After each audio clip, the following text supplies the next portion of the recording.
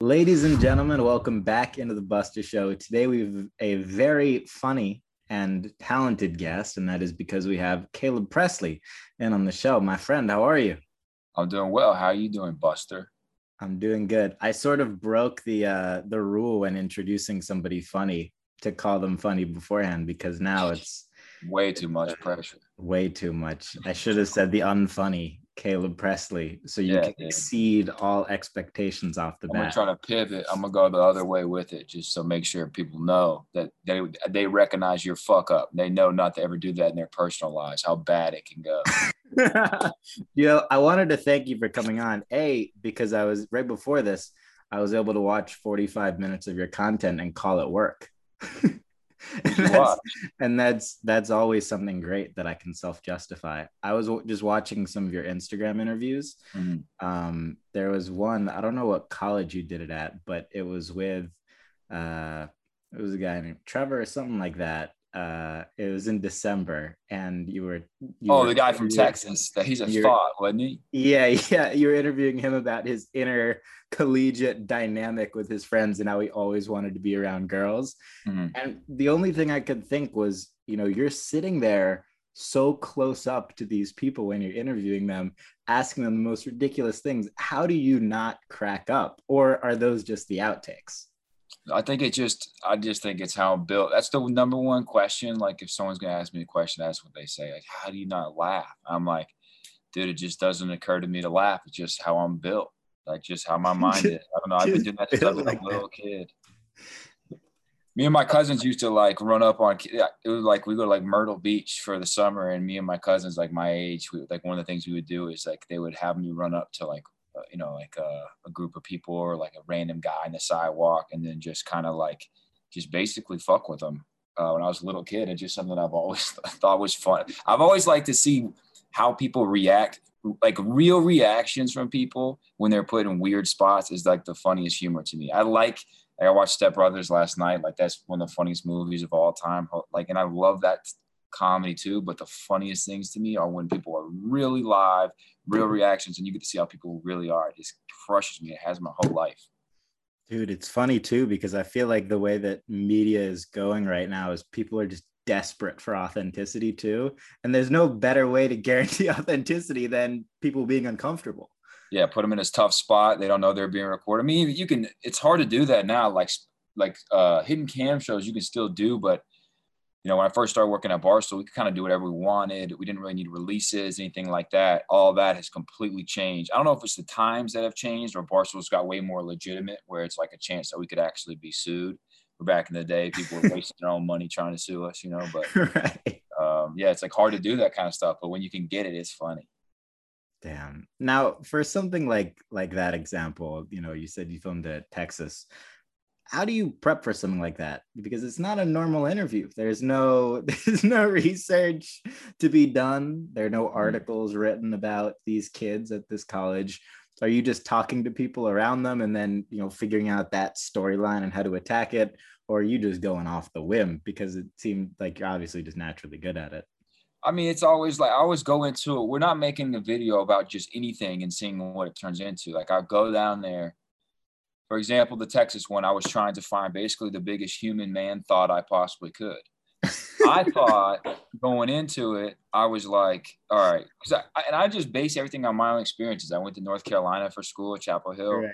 I had a lot of I was there for 4 years. I had a lot of experiences in college. I met a lot of the quote unquote stereotypes that you might meet. And then I was in a lot of the situations that you would be in if you were in college. I mean, I just lived it. So I can kind of recall on my own experiences. And then I've met that guy before. I know that guy. It wasn't the guy you saw in the video, but like I know that guy from college. There So are lots of them.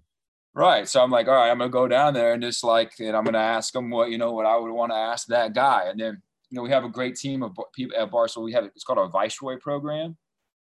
And basically, like, yeah, anyone who's like been in college, you might have seen a Barstool profile that's associated with your school. So say you go to Kansas or say you go to Texas. Well, there's going to be a Barstool Kansas or a Barstool Texas.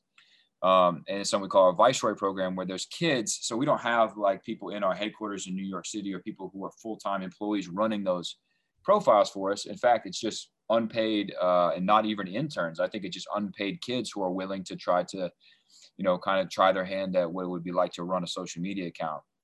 But then the ones that are successful, so basically what they're told is to curate a page of things that you think are funny about your school, basically, and try to build engagement with that uses kind of the Barstool brand, but also like is directly relative to your school, your location. It's good for me because when I do go to a school, I can, hit up a guy who's running a Barstool, Texas, or a girl who's running a Barstool, Kansas, and be like, hey, like, would you mind putting out on your page that I'm coming? And if anyone knows this type of person to DM me and tell me about them. So then I can kind of, I can filter through, and it's not to me, they usually send it to my producer, and then my producer will go through and she'll find, shout out Kelsey Shaver, who's my producer, and she'll go and she'll find the ones that she thinks I would like best because she knows me pretty well. And then she'll send me kind of the finalists, and then I will be able to, from then I'll hit up people like, hey, we're making this video, or interested in making it. And then that's how I find the candidates. But then also the other piece about the Viceroy program that's really good is the ones who do a good job running the Viceroy program. It's like the easiest way, statistically speaking, the best way and easiest way to get hired at Barstool, because that's how we take in most of our new hires are people who were in college and they did really, really well handling their Viceroy page. And it's like the proof is in the pudding. You can already see that they're capable of handling social media and they have a eye for it. Because everyone has always hit me up, how do I get a job at Barstool, or hire me or whatever? Like, what do I do? And the sad truth is you gotta make content, or you have to already be doing what you want to do. So if you want to make videos at Barstool, then you better have already be making videos. Like not that I'm the one who gets to hire, but Dave and the people who do hire, they're not going to hire you based on your word saying that you would be good at it. You have to have, of course, nor should they. There's a classic saying that I love: action creates traction, and that's applicable here and everywhere else. You got to, right. They say it's like, you always want to be a step above, like your words is one step, then a resume is another step, then actually doing it is another step, and then proving you can do it for the person is the best step. Right. That's going to get you in there. Now, you've been at Barstool since the very beginning. When you were first jumping on, what did you think it was? What did you think it could be? Yeah. And how has that changed over time? So, I mean, I got to give Dave and other guys credit. Dave had Barstool. I think he started, I want to say 2004 or 2008. It was quite a few years before I jumped on. Now, before I jumped on, it was a small group of guys who were doing it. It's got a lot bigger. I think I was the 13th employee at Barstool. I think we have, I want to say, over 250 now. It's somewhere around there. So that's crazy. I was early. They were definitely doing it before me. I wasn't on the ground floor. But, when I first heard about it, to be completely frank with you, my first window into it was two things. One, the Barstool Blackout Tour, which I had some of my friends, which was basically a EDM concert series that Barstool was throwing all across the country. That was nuts. And it's a longer story than we probably have time to tell, but anyone who's interested, you have to look it up on YouTube. It was a crazy, like, before the days of, really when EDM was really getting big, and they were throwing these nuts concerts all across the country, and it was making a lot of waves. They booked out in seconds every time. Like, you couldn't even get tickets to them. So I had heard about those. I had never been to one, but a lot of my friends had went to one, and they told me how crazy it was. And I knew Barstool from that. And then also there was something called Barstool Smoke Shows, which back in the day, and there's still a Barstool Smoke Shows page, which basically just posts like hot girls from, that are, I mean, it's pretty much that's all but they were doing that at the time, and it was kind of like a new, Instagram was relatively new, or at least it wasn't as big as it is now. I think it was relatively new because I had just created a profile within like the last year or two from when Dave reached out. But it was kind of the Instagram thought, or the Instagram chick, or whatever you want to call her, the one who basically poses half naked to get followers, whatever that's called, model, whatever you want to call it. I'm okay with whatever you want to call it. That was like a new thing, new phenomenon, and that you could just like elevate your status that quickly online. and not be a porn star. You could just be like a normal person, but also like have some type of like horny fan base.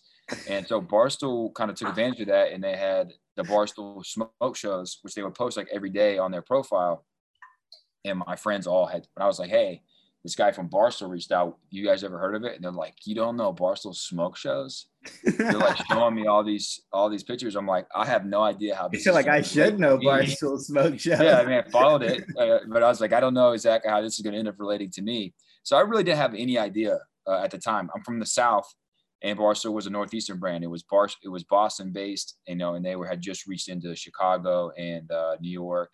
I guess Chicago's not Northeastern, but the majority of their followers were Northeastern. Right. And that's part of the reason why I think I was maybe an appealing candidate for a job, is because I was from the South, and hopefully was going to help bring them people, you know, from the South, bring them fans from the South, or, you know, at least someone who understood what's popular where I was from.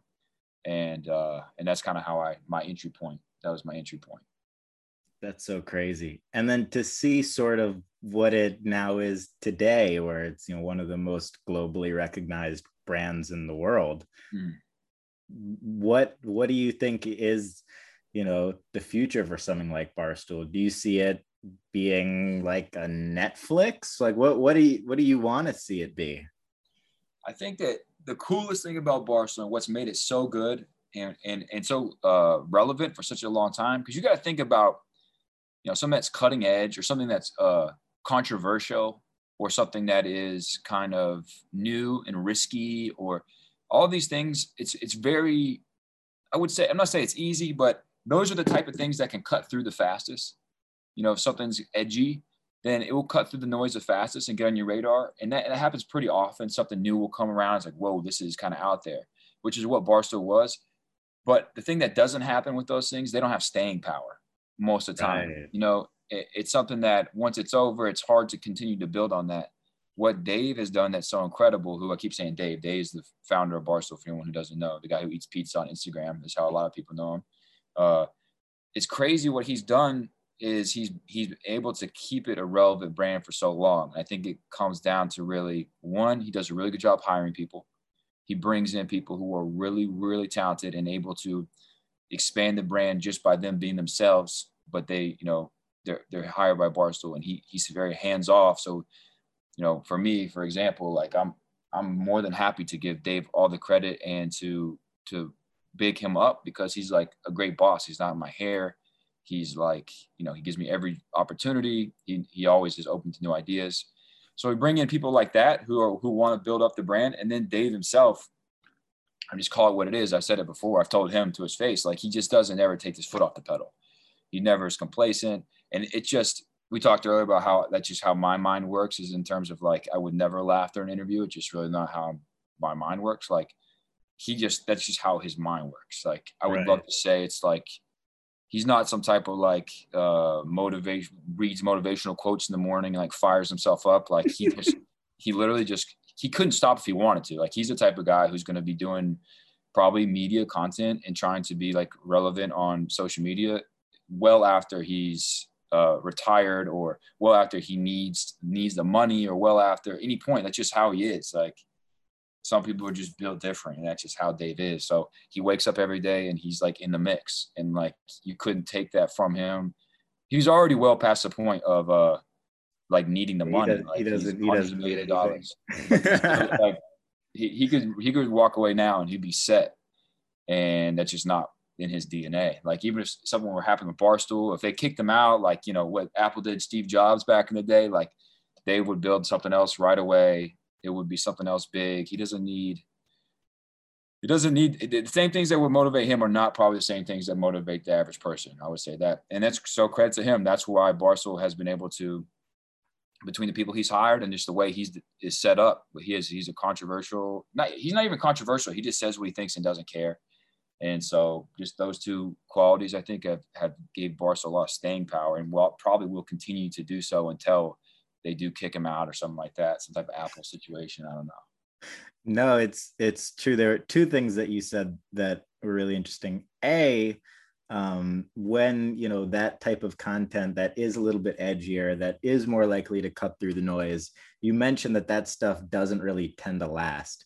Do you think that's because it naturally desensitizes an audience really quick? Like once you've seen it, and now it doesn't mean as much to you? Or do you think it's that more people aren't like, Dave Portnoy in the sense of they can't keep their foot on the gas? Why do you think that most of that type of content doesn't Yeah, last? Those people don't. probably a little desensitization. Did I say that? Desensitization. The point is there. Whatever. Probably a little bit of that. And then also it's like, all right, so once you do something, it's like, all right, so what's next? Like what's bigger? And a lot of people are in this one field, or they feel like they're within the confines. Like Dave's a big football fan. New England Patriots and his rise, the rise of the Patriots, Super Bowls, and his rise kind of happened at the same time. And so he really used, and I was hired at this time, but I was watching it unfold. Like he's really using his favorite team and the team of like kind of his main demographic, their success to boost up Barstool, whether it's, content or whether it is selling merch or whatever it is.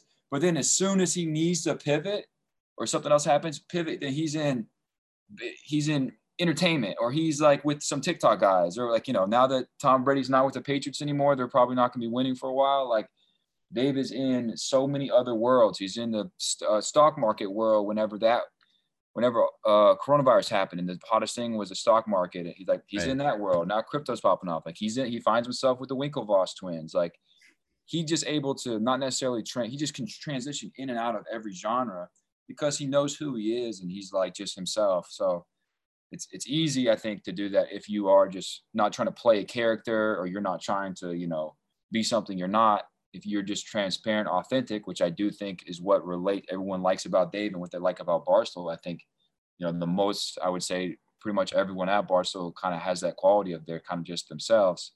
And that's so rare too. Like that, nobody can overlook that. No other company is like that. Right. So, I mean, Dave's had like just multiple sex tapes come out, multiple, controversies, multiple things that would get anyone else in trouble. He's just himself, and he's like, dude, and he calls it real. He's like, let's call it what it is, dude. For the sex tapes, like there's people having sex. It's like, you guys really gonna cancel me for doing something you guys all do? And it's just like, everyone's like, yeah, that makes sense. Nah, we're not. It makes sense. But it's like people, I think he appeals to, like, obviously he's funny, but I think his like personality appeals to like just your logical brain too. He calls things what they are. And it's like, yeah, I guess that's true. For your own personal brand though, it's something that I always say, where it's like the only brand that nobody has ever or will ever make an exit on is their personal brand, because you're born with it, you die with it, nobody else can. You can do deals, sure, the way that people like Joe Rogan and Spotify, like the deals happen, but not over a lifetime. And your personal brand will always benefit you in more ways than just business, right? So is that something that you think about often as you've grown and being able to contact, and you yourself can dive into any world you want as long as it's authentic? I've seen you interview everybody from Gary Vaynerchuk to Floyd Mayweather to the dude from Texas. So you're able, that guy should be proud that he's in that company. But being able to jump from those niches. And it's because too, and this isn't really even a question, more of a statement, but to add on to your point before, because it's authentic. And people are desperate for that, bro, on social media. The thing about Barstool though, which has always been so incredible to me, is from being around before cancel culture to being dominant during to the inevitable after, which I think we're sort of in now, where everybody's just like sick of it all. To being even more dominant there, you got to be, for like the whole company, from top, bottom, down, left, right, all the employees, every media member, you got to be ferocious to be able to, do that stuff, but also and be authentic, yet also not care, because that's something that you've got to have. So do Is that something you also think about in terms of like just not caring what anybody says, and that being like what helps you have the success that you have? I don't know, dude. I mean, I just think for you watched how Dave conducts himself, or how we have another really talented guy at the top of our company who really helps out with everything, named Big Cat, who really like, he's completely different than Dave and how he approaches things and how he deals with things. And even, he's not a controversial figure. He's lovable. He's always rooting for the underdog type guy, like just a good guy. You just want to, Midwestern Chicago guy. And that's kind of his personality, but that's who he is. But even him, it's like when it does come time, people come for Barstool all the time. It's not like no one's came for Barstool to try to take us down. People come every day to try to take Barstool down. But if you put in the years and years of content and being people can watch you, whether it's a live stream or whether you're doing a daily podcast or weekly podcast, you're making videos all the time. It's like eventually you know your audience, and your audience knows you, or your audience knows you is the better point. And so Right. they know what it is. Like, it's not like some type of secret. It would be one thing if there was like, okay, Barstool's running some type of secret sex camp or something. It's like, whoa, we didn't know about this at all. Like, this is wild. Yeah, everybody knows. That's but just like, yo, you guys said on a podcast this and that, and everyone's like, yeah, well, we listened to the podcast and we understand in context, and that this is a humor podcast and what they're saying, and then what they said after the part of the clip you cut out. We listened to it, we heard it. Like, this is not going to work. Like, we're not canceling Barstool. So I think that's really the point. Is just our audience knows us, and we have a big enough audience now where I don't think it could happen. I just don't think it could happen. Not with the people. They're very careful about, the hire. I think they do a really good job hiring. I don't think they're bringing in people who are going to like bring down the ship. Yeah, totally. I hope not. I don't know. You never know. You never know. But I hope not. Now, if you could interview anybody from human history that's not around today, are there any names that stick out in terms of people who you'd love to have a sit down conversation with? Dead guys? Is that what you're talking about? Yeah. If I could interview a dead guy? All the way back, you can pick Egyptian. Wow. Who do you want to talk to? Wow. Dead guy. Number one dead guy to interview? That's a hilarious question. I mean, I'd like to see you with Abraham Lincoln. I feel like that would be a great interview. He'll bolster your dude, Steve Jobs would be a good one, because he's so you're going to get these guys with intense personalities. Right. He would be great. Abe Lincoln. I mean, you go through the list of these big time guys or girls. Hey, well, I would be down to intermix with anybody. That's the other thing too, is like people be like, every once in a while I have someone set up for interview, and I won't name names or anything like that, but people will approach me and be like, hey, this is are you worried about doing this? Like, he has some, bad things that he's done, or he has accusations about this or that, or he's he's not a good guy. And I'm like, dude, I'm about to interview him. I'm not about to be him or try to like up him and get him to be the president or whatever. Like, I'm just gonna like interview him. Like, I interview anybody. Like, as long as they're not gonna murder me mid-interview, I'll interview. So right, you're like, I hope he tries to pull some of that stuff off during the interview. Yeah, I mean, it's never going to be an endorsement of the person. There's always different situations. I'm not saying a blanket statement, but like, even, for example, Dave interviewed Donald Trump, and people were mad at him when Trump was still president. And Dave's like, yo, like, it's the president of the United States is asking me, like, I have an invitation to interview the president of the United States, and you think I'm not going to? I'm in the content business. Like, right. We're trying to do numbers. It's not an endorsement. It doesn't matter who the president is or anything. Right. I would interview any politician, if I had an opportunity to interview Trump, I would do it in a heartbeat. Like, to this day, it would be a fire interview. That one might be my number one dead person. Does he count as dead since he can't be on any social medias? That would be a hilarious, so funny interview. I don't care who you are. So, but that's a good question. I don't know. I swore you were going to say Kim Jong-un. I would do him in a heartbeat. I can guarantee you Kim Jong-un won't murder you before, after, or during this interview, guaranteed, write it down, like he won't have me assassinated, nothing, then I'd do it in a heartbeat. I think, yeah. It's an interview. Like, hey, right. dude, what are you doing? Why you can't be on the internet? Right. You're not endorsing the Texas college thought guy. No, I didn't say that's the right way to live life. I just asked him a few questions. If is anything, I'm the one doing the right thing. Like, get to the bottom of this. What's going on here? Right. Because to interview somebody, especially if you're not just like, it's all about the context of the conversation too. Like you can ask them questions without feeling any type of way just because you're trying to get answers. It's like, how are you supposed to learn what you think about somebody without talking to them? Right. That's why it's very difficult to judge people from online. A, because people only post what you want them to see. And B, it's all the opposite of what, you're talking about loving most, which is people in their natural uncomfortable state. That's when you can tell, like, all right, do I like this guy or do I not trust this guy? Or, what do I think? I think you should host the presidential debate. I would love to, dude. That's what I think. Love to. I would love to. And I would treat it with the respect it deserved.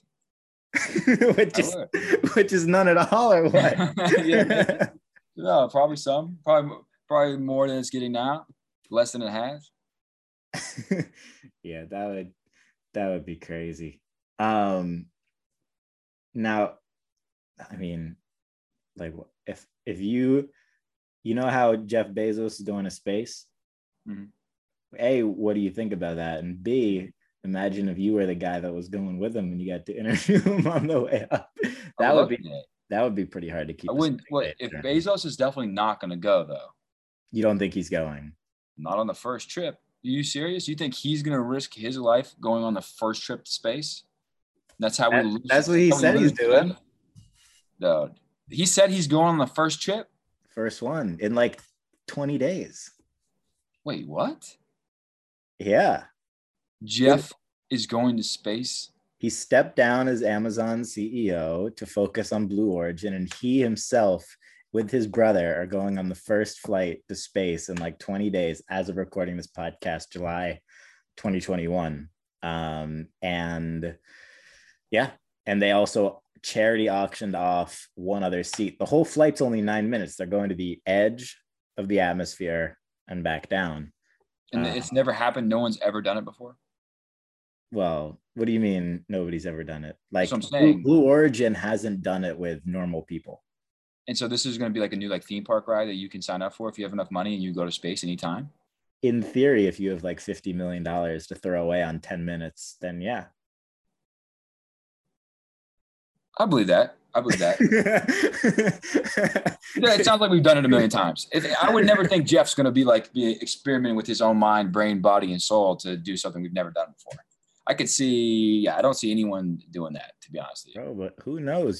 Jeff is single now. I bet I saw Jeff with some ladies in Miami about a couple years ago now. But did you really? Yeah, I was it was a Super Bowl weekend, and he was they could have been business. I don't know. They were just female women. But we were at breakfast at the Faina Hotel.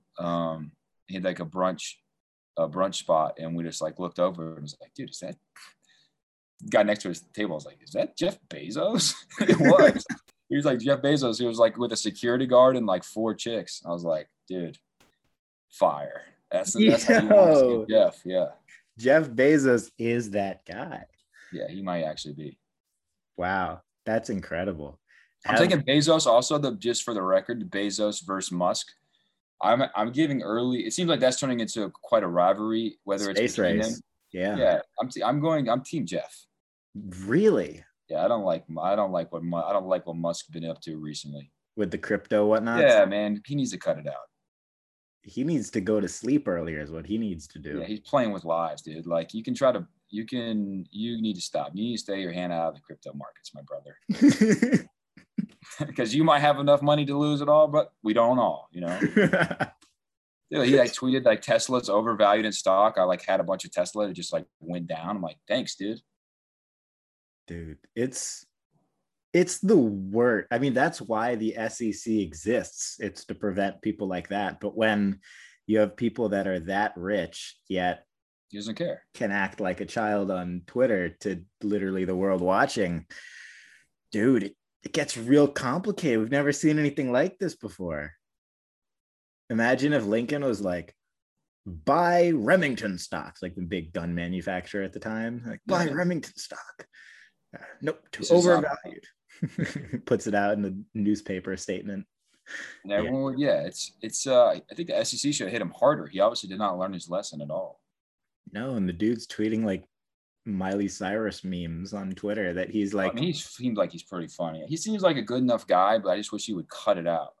Right.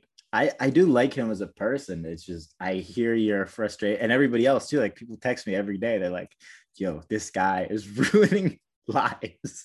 He is. It's like, dude, you not for no reason. Normal people out here, like that, you're literally financially crippling. It's crazy.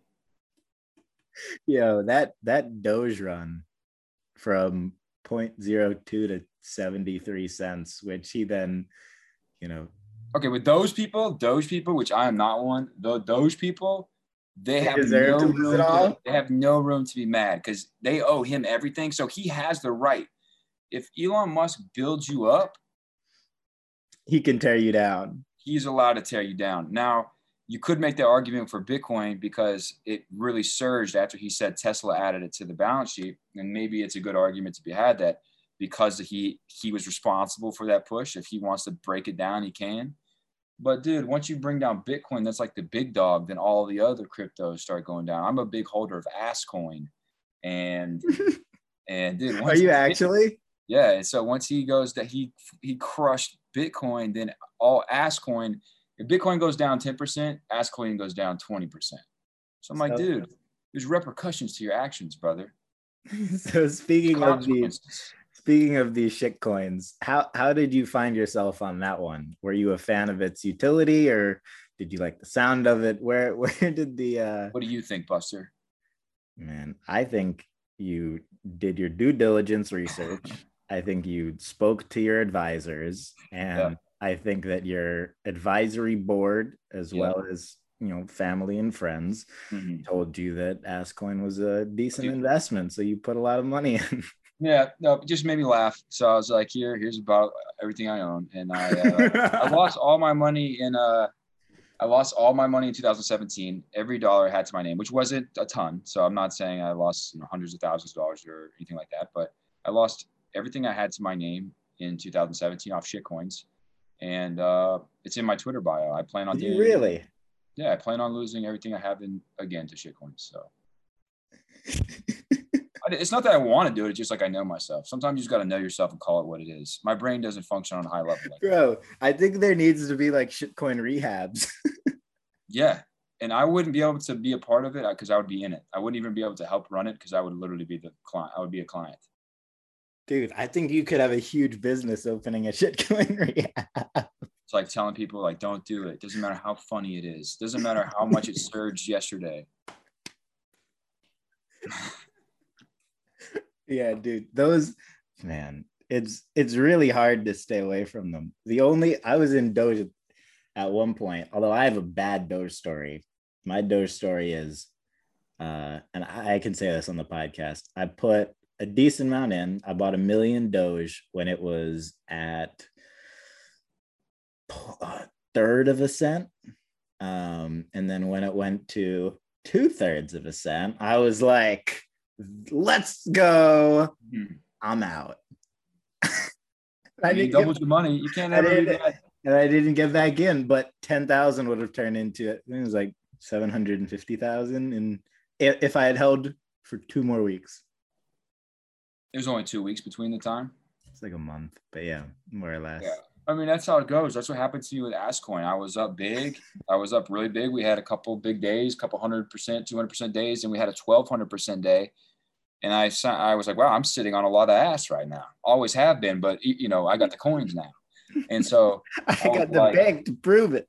I was like, all right, I could sell and make a substantial amount of money, more money than I probably ever deserved to make off Asscoins, or I can see if there's one more 12,000% day, 2 more 12,000% days, a couple more huge months, and be a multi-millionaire off ass coins and buy an ass yacht.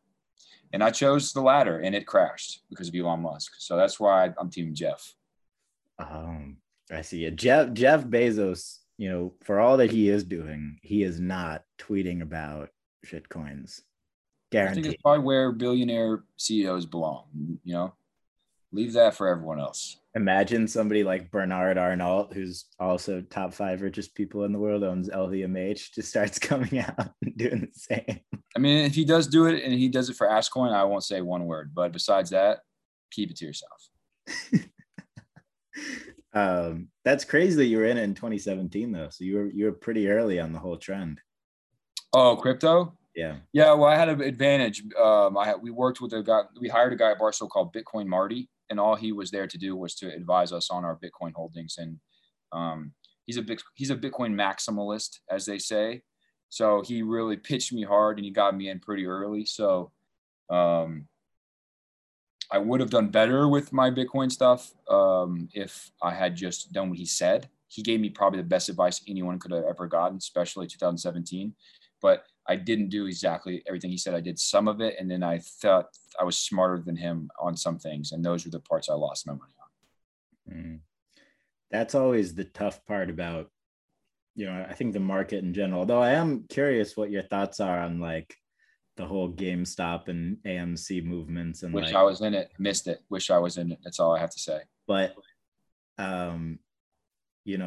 it's funny because historically, and even still now, it's like anybody who's putting money into the market thinks that they know the market better than the people who are putting billions of dollars in the market and study it all day, every day, and have teams of 500, studying the deep analytics. When something changes in 1 second, they put, $1 billion in and completely shift everything. My new favorite narrative that's going on that's absolutely 100% false is that the average investor actually does know more than those guys. Because the AMC thing, there's been a couple little little Reddit threads that have worked out and people have made some money on and kind of screwed over hedge fund guys.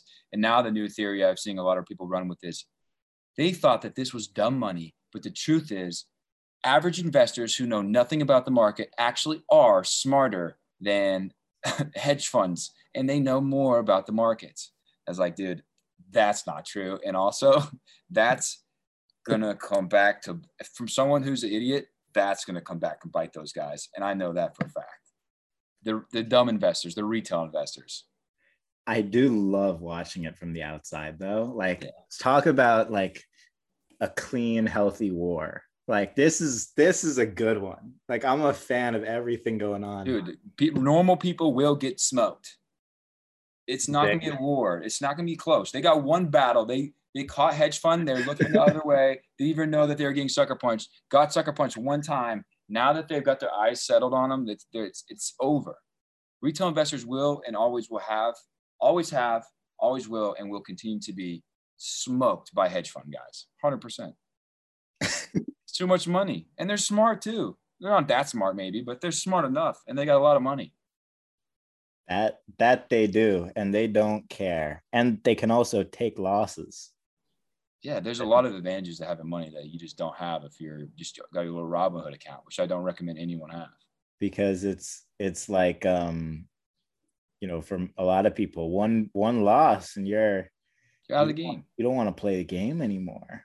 Like I even saw it. I think there was one point with I might have bought back into Doge like much later, but nothing significant. And I tried to sell and I couldn't sell. And I was just like, well, this is no fun. I think it was the same. I had AMC at one point. I think I broke even, but I tried to sell and I couldn't sell. And I was like, whoa, like there are no rules. Yeah, exactly. And guess who that doesn't happen to? Big guys. Hedge fund guys. Yeah. I think I'm already out on investing because I made a lot of money last year during coronavirus. If you were in the stock market last year during coronavirus and you didn't make money, you need to stay out of it forever because it was like just like going this. No, right after the crash, after you got in after the crash, which is when I put my money in, and you didn't make money, you selected the worst stocks in the history of stocks because I think everything went up. Like the whole market just went up like this every day. So I made money off the stock market. I took the money out, and then now I have to pay my taxes on that money. I'm like, you know, dude, it's not even worth it in the end of the day, dude. Because do you think I still have that money to pay taxes on? That's an ass coin, my friend. That money is an ass coin now. In taxes, I got to figure that out. I got to figure out how I'm going to do that. It's not designed for idiots, man. It's No. really, it's a financials are a hard game for people with hard minds, and it's just not me. No, you make behind the jokes, you make some very valid points, which are, you know, oftentimes because of short-term capital gains taxes, which is what most people are taking in these meme stock crypto things. You're getting taxed very hard when you're not losing, right? So you have to win, and then when you win, you get taxed super hard. Most people don't even think about that, especially in the first time. And it's true. Last year, shout out to the, you know, God bless them, but the people who tried shorting the market right after the crash last year. RIP. Dude, that's the other crazy thing too, is like talk about like these big institutions, whether the hedge fund, like on the other side of it, on the government side, the IRS. How is there not an option when you sell something on Robinhood to pay the tax now? Oh, you have to hold on to that money for a year, and then we'll come get it from you in a year. And we're not going to tell you exactly how much we want of it. You figure out how much we want and give it to us in a year. If they wanted the money, and if you're wrong, you go to jail. Yeah, if they really wanted the money, they would just get it from you immediately. It'd be so easy to put that function in. Would you like to pay your taxes now off this capital gains? Yes. Boom. Then you just get your profits. But they don't do. It's so easy, but they don't want to do that because they want people to go to jail, or more so, they want people to pay huge penalties. It's crazy, dude. I mean, it's not crazy. It's just how the world works. But anyone who thinks that the little guy is going to come out on top, I hope you're right. But yeah, good luck. No, but it's true. That's how most companies work. Like you get a salary from a company and they take out the taxes and you're done. It's done. You're set. Yeah. But with all these other things. No. I'm sure it's a little bit more complicated than I'm making it seem, but I know it's not complicated enough they couldn't figure it out. I know that for a fact. Right. No, I do think it would be smart for all these platforms to institute it just to protect people too. It's like. And you don't have to, but just an option. Hey, are you an idiot? Do you know for a fact that if we don't take this money now that you're going to spend it and then not have it when we do want it? Okay, take this option. Dude, there should be an idiot option to everything because I am that too, 100%. Where, you know, it's just like a lot of stuff.